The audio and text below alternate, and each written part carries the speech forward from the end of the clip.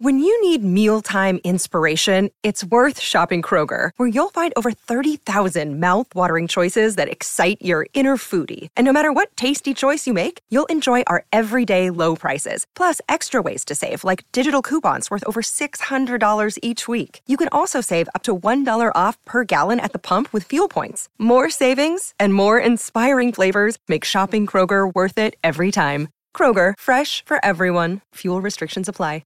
And it is 11:02, and the Central Hinds have rebounded in the Hallyburton Johnson Shield after their White Fern seamer, Rosemary Mair, had the best day of her List A career, heading to a match in Invercargill's Queen's Park against the Otago Sparks with a one-day career best of 3 for 21 from 70 matches.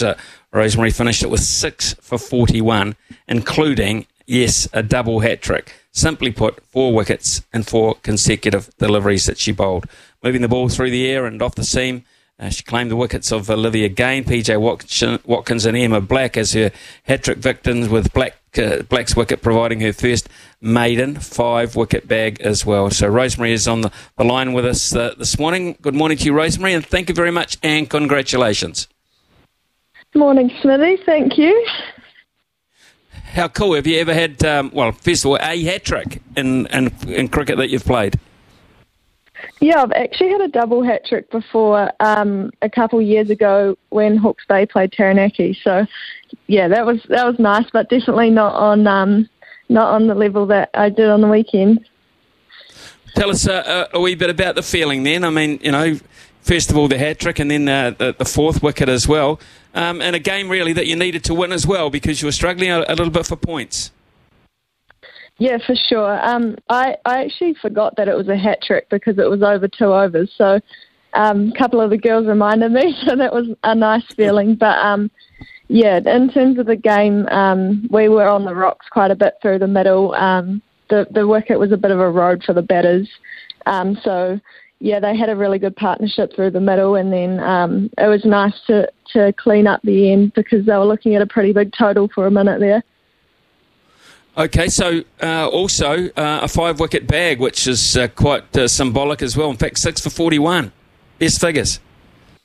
Yeah, that was nice. I think just in terms of our bowling attack, like we've got such a good bowling attack, and everyone offers something different. Claudia Green took 5 wickets last weekend, so I think it's just nice that all of the bowlers are pitching in on different days and standing up. So that's really pleasing. Let's talk about the level of cricket, because the Hallyburton Johnstone, of course, is our pathway to international cricket. You've been around the scene for a little while now, even at your tender years, so you've had a good chance to assess it. I just wonder, how strong is it at the moment compared to, say, previous years? You happy about that? Yeah, I think it's definitely a good competition. The White Ferns are obviously in and out of the league throughout the summer, so it's always good when they're playing to challenge the domestic players a bit more. But we just want to be playing more cricket, and that's the only way we're going to get better. But we do struggle with the rain a little bit, especially in kind of November earlier in the season. But I definitely think the standard's getting better every year. You have been a part of the White Fern squad. In fact, you've played already about 33 times internationally for the White Ferns. What contact do you have as on the outside of the squad at the moment? But which contact levels do you have with White Fern staff?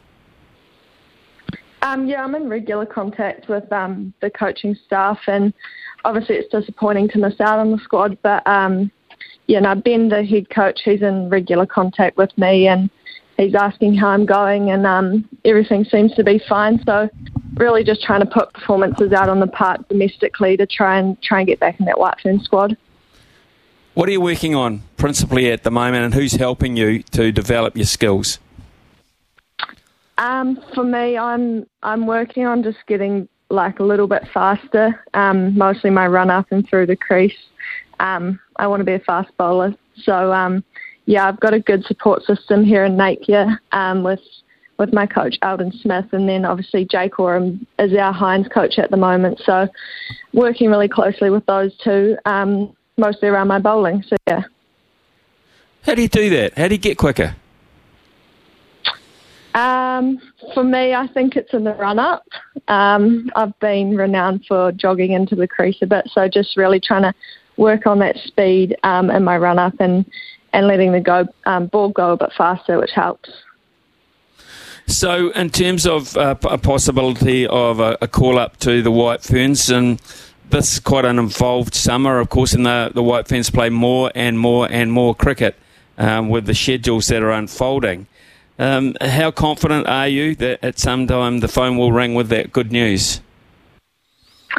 Yeah, I think I'm not try not to think about it too much. Ben's made it pretty clear to me that I just need to put a few more performances out domestically before he selects me, and I think that's fair. So there is another tour in March, but there's also the New Zealand A tour against England A. So either way, there's going to be a lot of cricket at the back end of the summer. So I'm really just trying to take one game at a time and just trying to do my best for the team.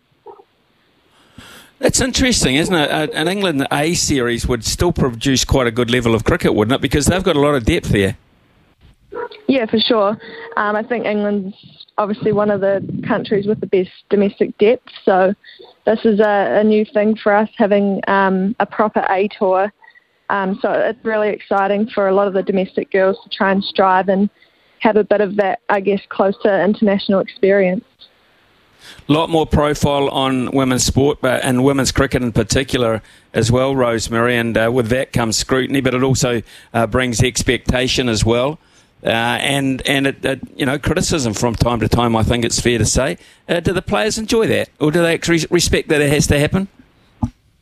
No, I think we expect it. Obviously, the more people see of our games, the more criticism there's going to be, but we've got to remember, like, people are watching our games when we're doing well.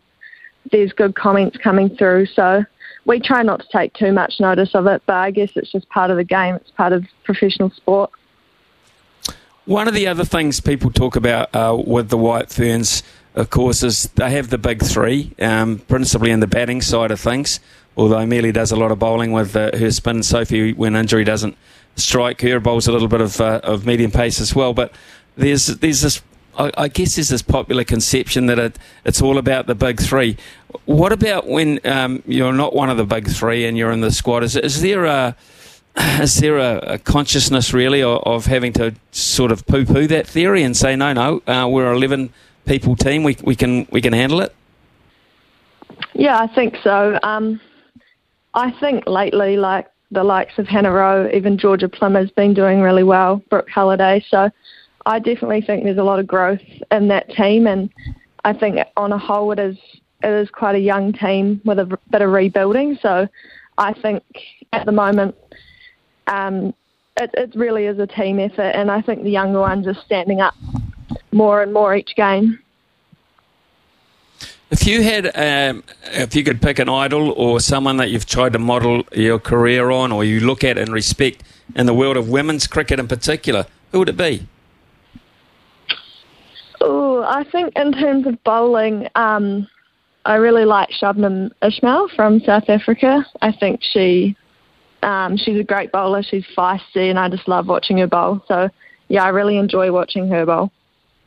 Okay, interesting. Right, okay, what's next for the Hinds? Who have you got next? What's in store?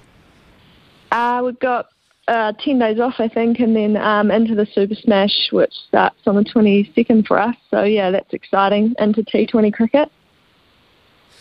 What do you prefer, T20, 50 over? I definitely prefer T20. It's a bit easier on the body. Fair enough, Rosemary. Great to talk to you. Congratulations again on the double hat trick.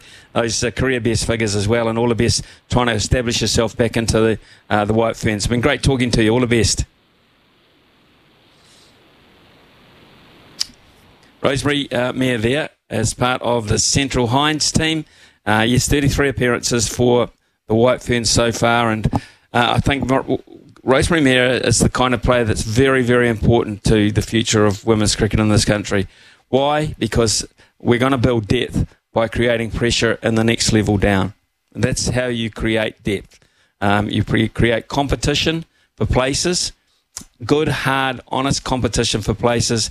And if you've got 2 or 3 or 4 players doing that for 1 or 2 positions in a side, you're invariably going to develop depth, and that is precisely what we need in our women's cricket. We need to build depth around the big 3, not behind the big 3, because the big 3 will be the big 1 in the not too distant future. And to find 10 levels of support, it's going to be very tough at that time. It has to be found now. That's my way of thinking about it, Louis. But yeah, a double hat trick, 4 and 4 balls. Smithy, I think you've absolutely nailed it. What about the fact that this is the second time in her life she's done it?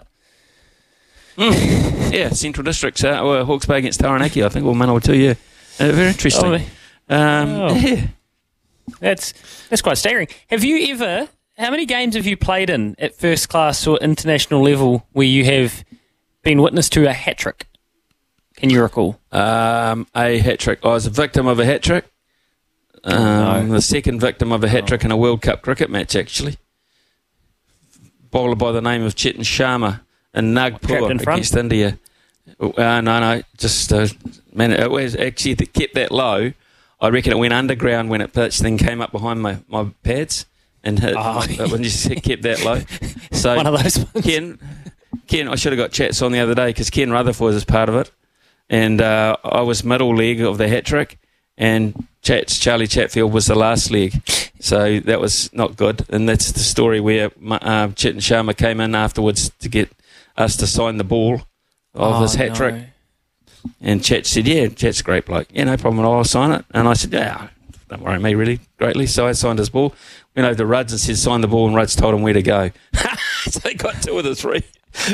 And that's Ken Rutherford to a T. He told him where the door was and to disappear out of it as quickly as he possibly could. And not that kind of language either. So yeah, get out of here before I give you a smack with my form guard. What's the feeling like going back in, bat under your arm, knowing that you've left Chatfield there? What are you thinking? Is it a sick feeling? Like, come on, Chats. Oh, it's not an unusual feeling when you bat down the bottom of the order to the thing that you failed and you've let someone in the lurch, but it's not a great feeling, no. And to get a golden duck, which I effectively got in a World Cup match, also not that impressive either, Louis. So low. It wasn't the highlight of the career, put it that way. What about on the receiving end? Have you ever been on the other end of a ball to give someone to finish a hat trick, or have you? Yeah, I have actually. I was wicket keeping when Matthew Toynbee got a hat trick for Central Districts against Northern Districts at Harry Barker Reserve in Gisborne. Yes, and the last victim was David White, and he was caught behind, but there was a big theory that the late Jock Edwards might have clicked his fingers at point of impact and he might not have hit it.